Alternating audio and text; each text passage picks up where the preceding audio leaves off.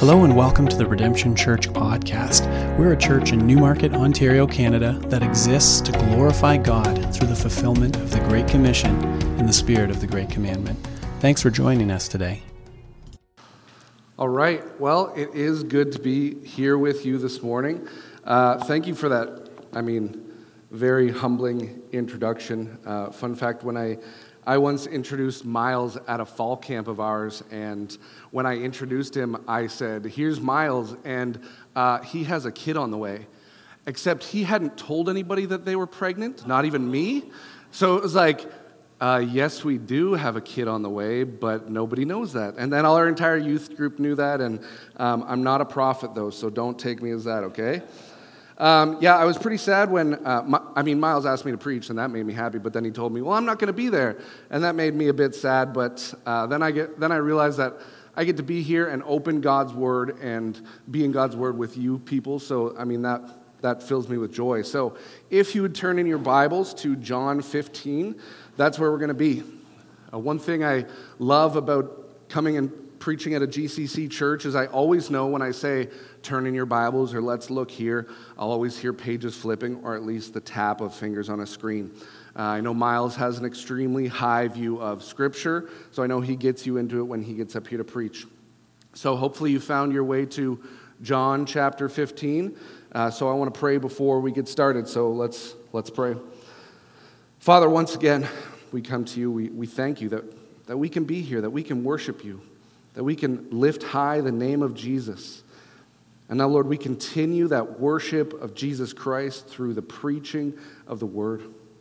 Lord, thank you for the book of John and just everything that it says about Christ, about who Christ is, about how we can follow him. But the reason the book was written was so that you may believe. So, Father, would you speak to us through your Word this morning?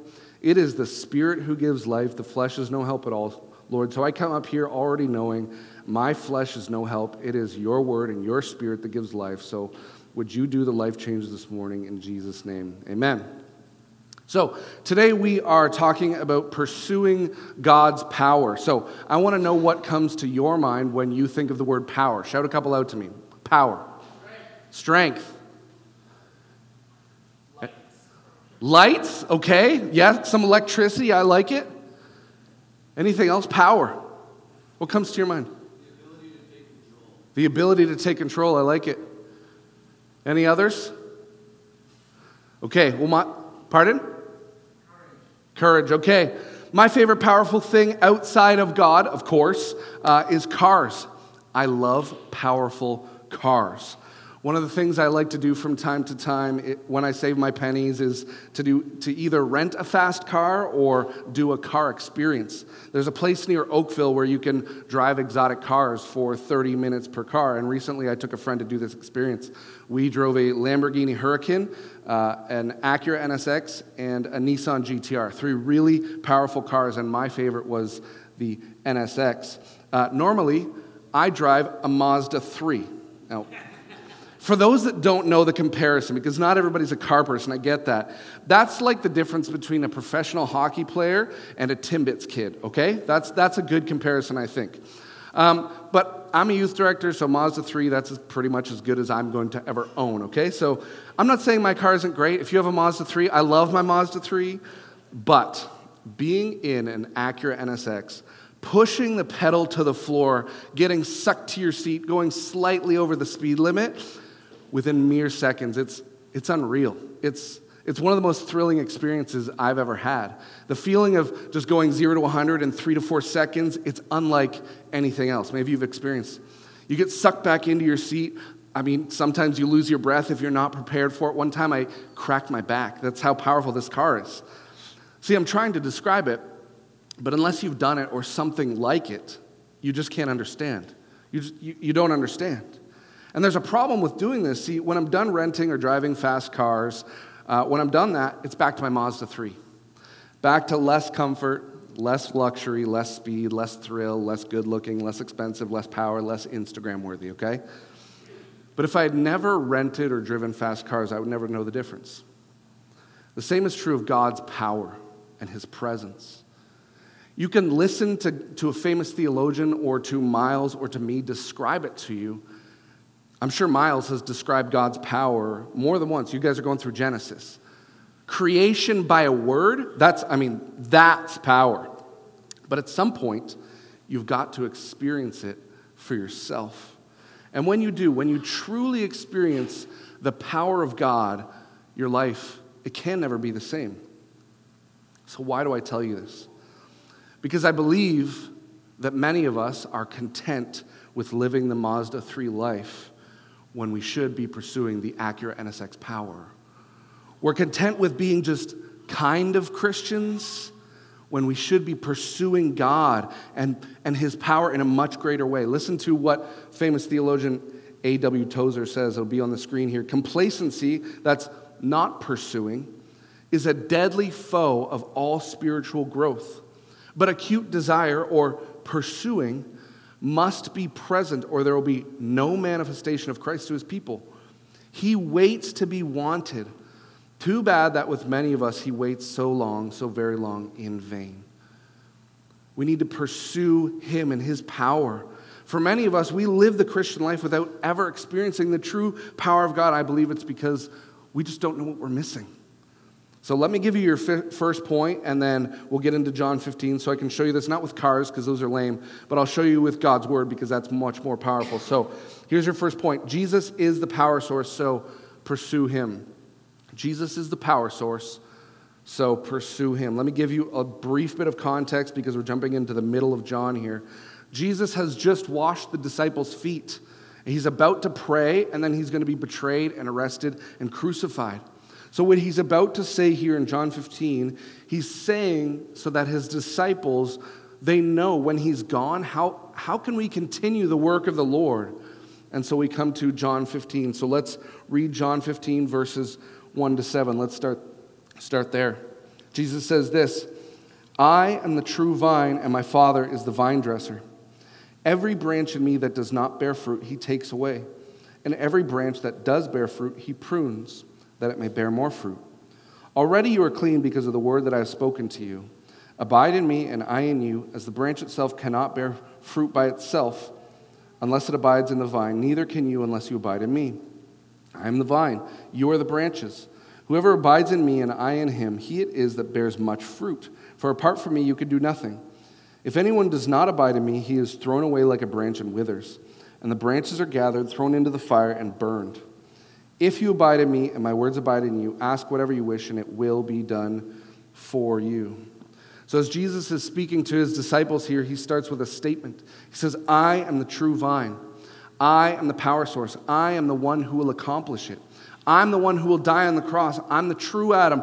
I'm the true prophet. I'm the true priest. I'm the true king. And these first century Jews that He was talking to would have understood this. They would have linked it back to Moses and the burning bush when God says, I am who I am. This is Jesus making a connection to Himself and the God of the Old Testament because they're the same God. All throughout John, there's case after case of Jesus telling people who He is. He's the light of the world.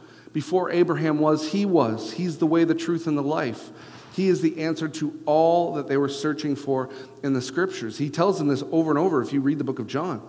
Colossians 1, 15 to 16, it summarizes this perfectly. It says, He is the image of the invisible God, the firstborn of all creation.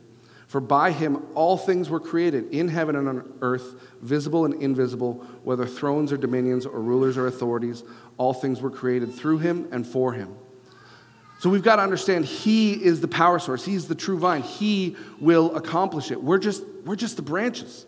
Now, I assume most of you know basic biology. You know that branches only grow if they're attached to the main thing, to the trunk, to the vine. What happens when we cut branches or flowers? What happens? They die, yes. Not a hard one. We just passed Mother's Day. I'm sure a lot of you mothers got flowers, but what you really got was a dead thing to put on your table. That's what you got. It's dead. It's dying. Okay? They may look pretty. They do. But they only grow, plants only grow when they can get nutrients and stability that they need from being in a proper planting and root system. So what does that mean for us? Very simply, it means one word, abide. We need to be abiding in Christ. Look back to verse 4 and 5. Jesus says this, It can't get any plainer than this. It really can't. He says this, abide in me and I in you.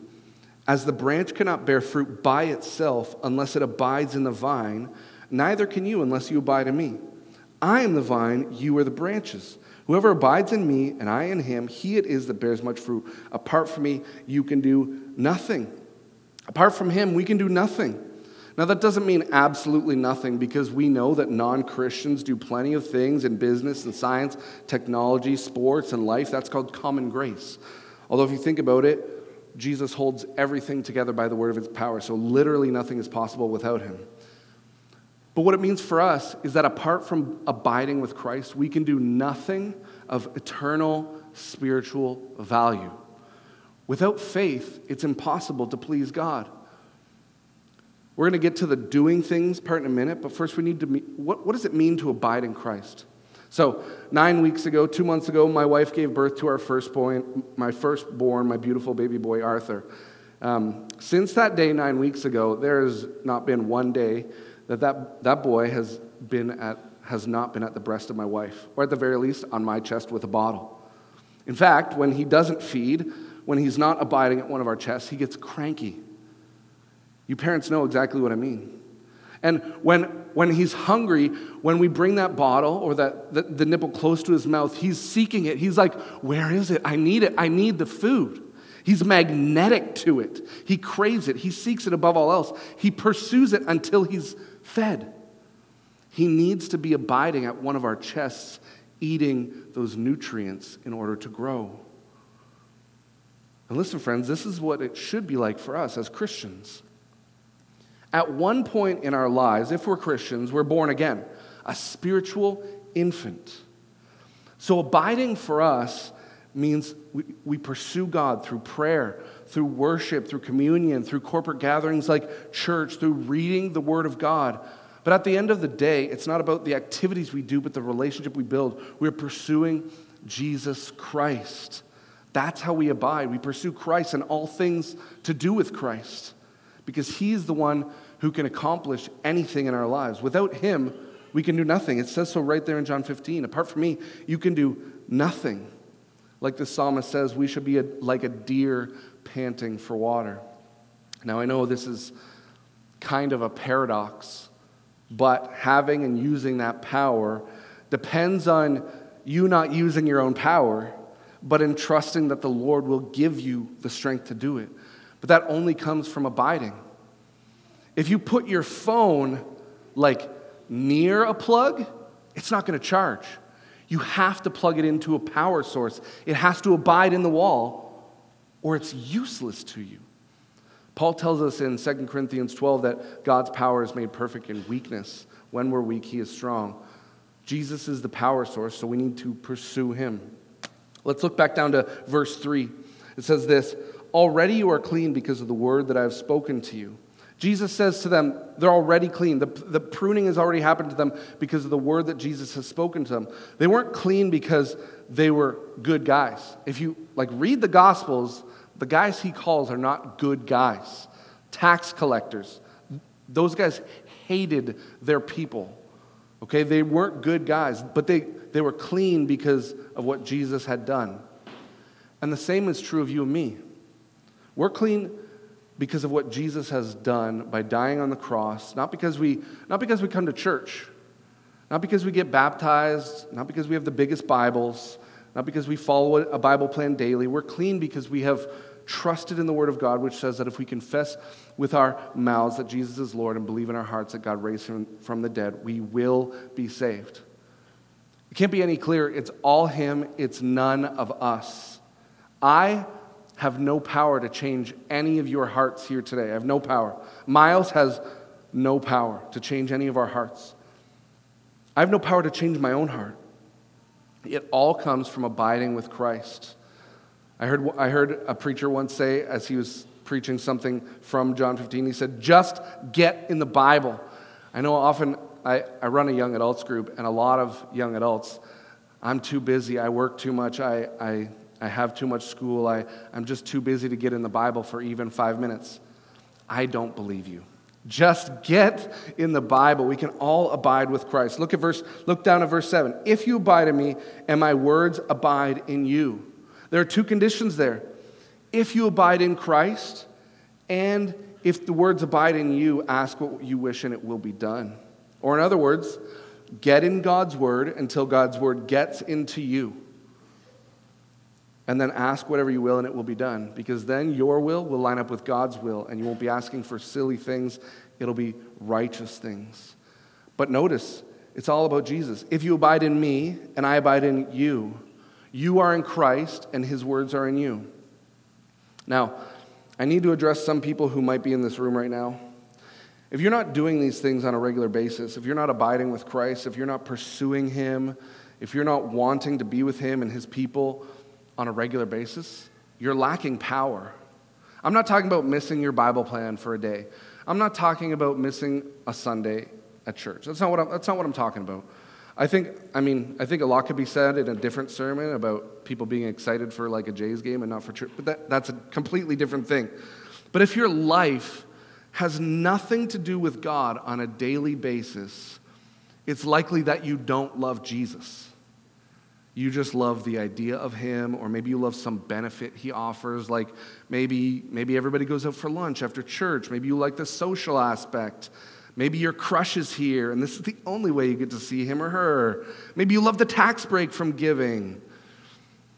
Or maybe just coming eases your conscience just a little bit. If those are the reasons that you come to church, that you love Jesus, then you don't love Jesus. You love things about yourself. And Jesus is very clear about what happens to the branches that don't abide, that don't seek him, that are not attached to the vine, that are not bearing fruit. Those branches were never once part of the vine. Scripture is very clear. Once you're part of the true vine, you're sealed, you'll never die. But there are those who are pretend branches, who never accept Jesus. They just look like branches. Fake plants look pretty real, don't they? Have you ever gone into like a doctor's office and been like, that's a nice plant. I wonder if it's, whoops, that is real. Whoops, that leaf is gone. Pretend branches look real. They know how to raise their hands in worship. If they're pressed for the right answers, they probably know. They might have even the pine scent. They spray themselves with some pine scent. They smell like a tree. They look like Christians, but in reality, they have no relationship with Christ. Listen to what 2 Timothy 3 says about these kinds of people, okay? 2 Timothy 3 says this, but understand this, that in the last days there will come times of difficulty. Listen carefully. This describes our age, okay? For people will be lovers of self, lovers of money, proud, arrogant, abusive, disobedient to their parents, ungrateful, unholy, heartless, unappeasable, slanderous, without self-control, brutal, not loving good, treacherous, reckless, swollen with conceit, lovers of pleasure rather than lovers of God, having the appearance of godliness, but denying its power. Avoid such people. And these are not like one-time things, like if you lie or steal or cheat once, you're not a Christian. No. But if your life is characterized by these things, I believe some people in this room probably need to evaluate, are you a real branch or are you just a really good-looking fake branch? And I've got great news if you're not attached to a vine, if you're just a pretend branch right now, I've got great news. If you're not a believer, the Bible says you can believe and be saved today. We've sung the gospel in 3 songs before. We're going to sing it again after the sermon. You're hearing the gospel now. You can believe in this today. Stop trying to do it by yourself and ask God to change your heart, okay? This is about having a real, genuine, authentic, pursuing relationship with Jesus. And when this pursuit is real, all other pursuits become less meaningful because you'll have that power that's only attainable by Christ. I forget about my Mazda 3 when I'm in the Acura NSX, okay? This is how you pursue his power, by abiding in him. So now what? What about the doing things? Well, here's your second point, and I'll thank my Uncle Ben for this one. With great power comes great responsibility. With great power comes great responsibility. So let's read John 15, verse 8 to 11. It says this, Jesus says this. He continues, by this my Father is glorified. Doing what? What?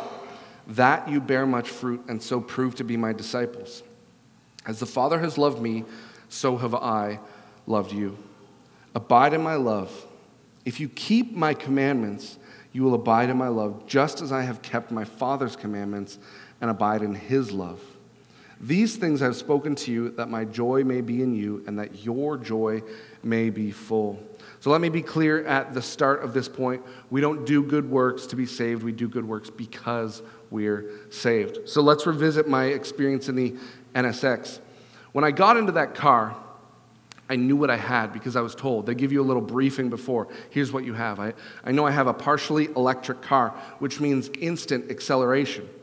I knew I had all-wheel drive, which means the car will accelerate more evenly and not spin the wheels. I knew I had 573 horsepower compared to 155 in my Mazda 3. So what does all that mean? What does all that mean for me? It means going from a complete stop to driving highway speeds in 4 seconds.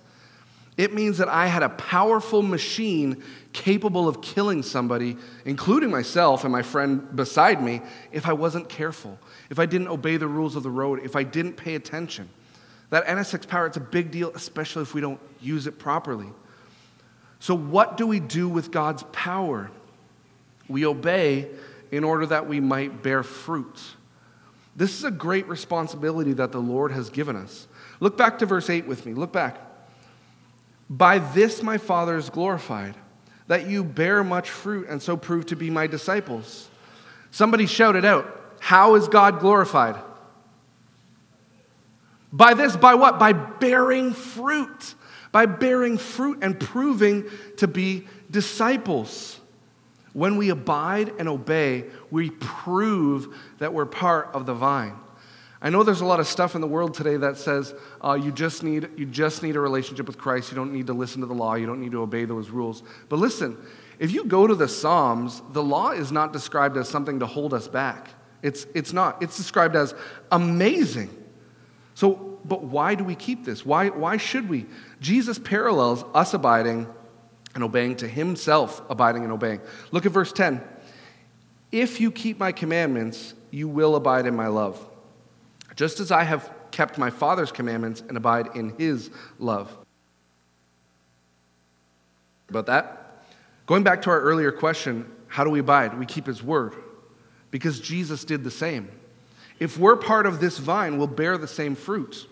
Just like an apple tree can't produce bananas, if we're branches in Jesus, we should be bearing the fruit of righteousness, right?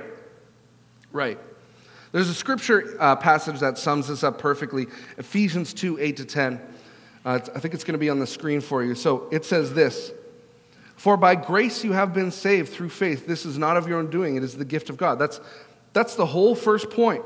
It's none of you. It's all God. Okay, verse 9. Not a result of works, so that no one may boast. For we are his workmanship, created in Christ Jesus. Why? For good works, to bear fruit, which God prepared beforehand that we should walk in them. We're made branches by the true vine. This is not our doing. This is not our power. It's not by us cleaning up our behavior.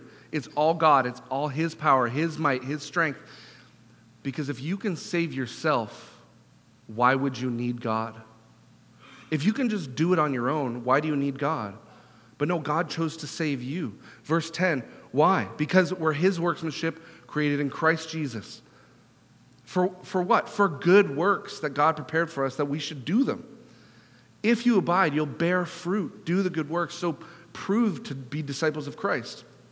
But like I said at the beginning of the sermon, I fear many of us are content with just living the Mazda 3 life. We want to live on our own. We're happy to just do our own thing with no regard for pursuing God or pursuing power.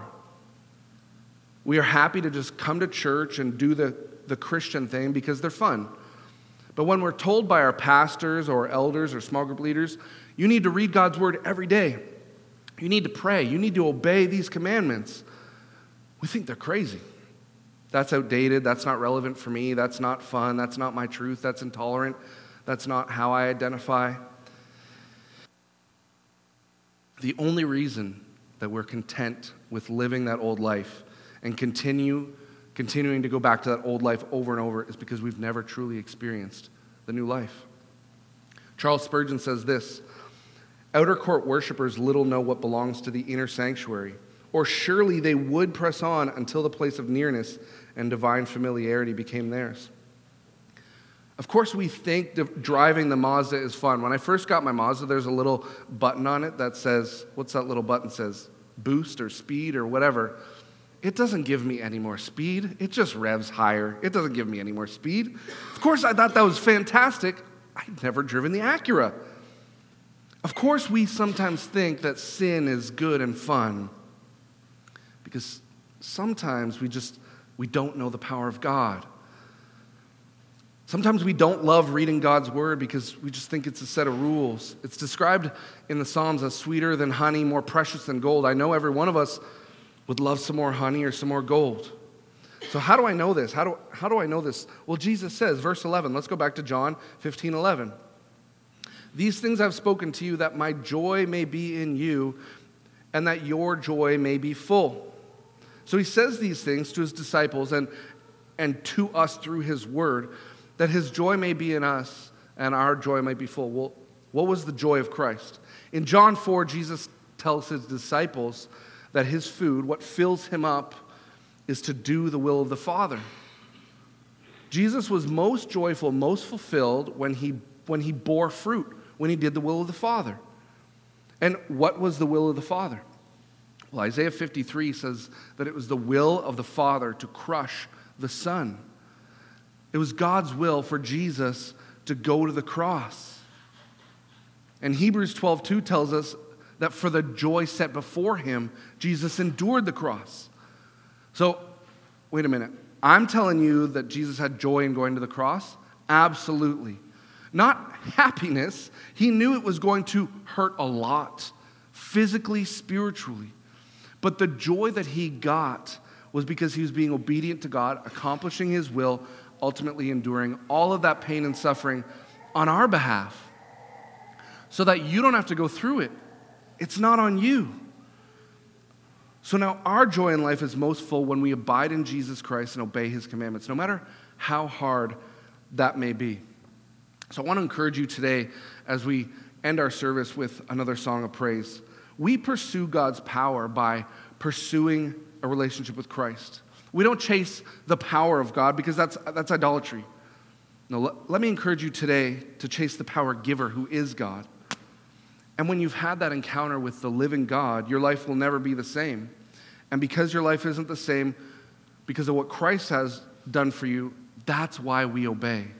That's why we bear fruit and prove to be a disciple of Christ. Don't forget, it's all him, his power, his sacrifice, his good works that he planned for us before the foundations of the world. He enables us to give him glory, and that is awesome. Amen?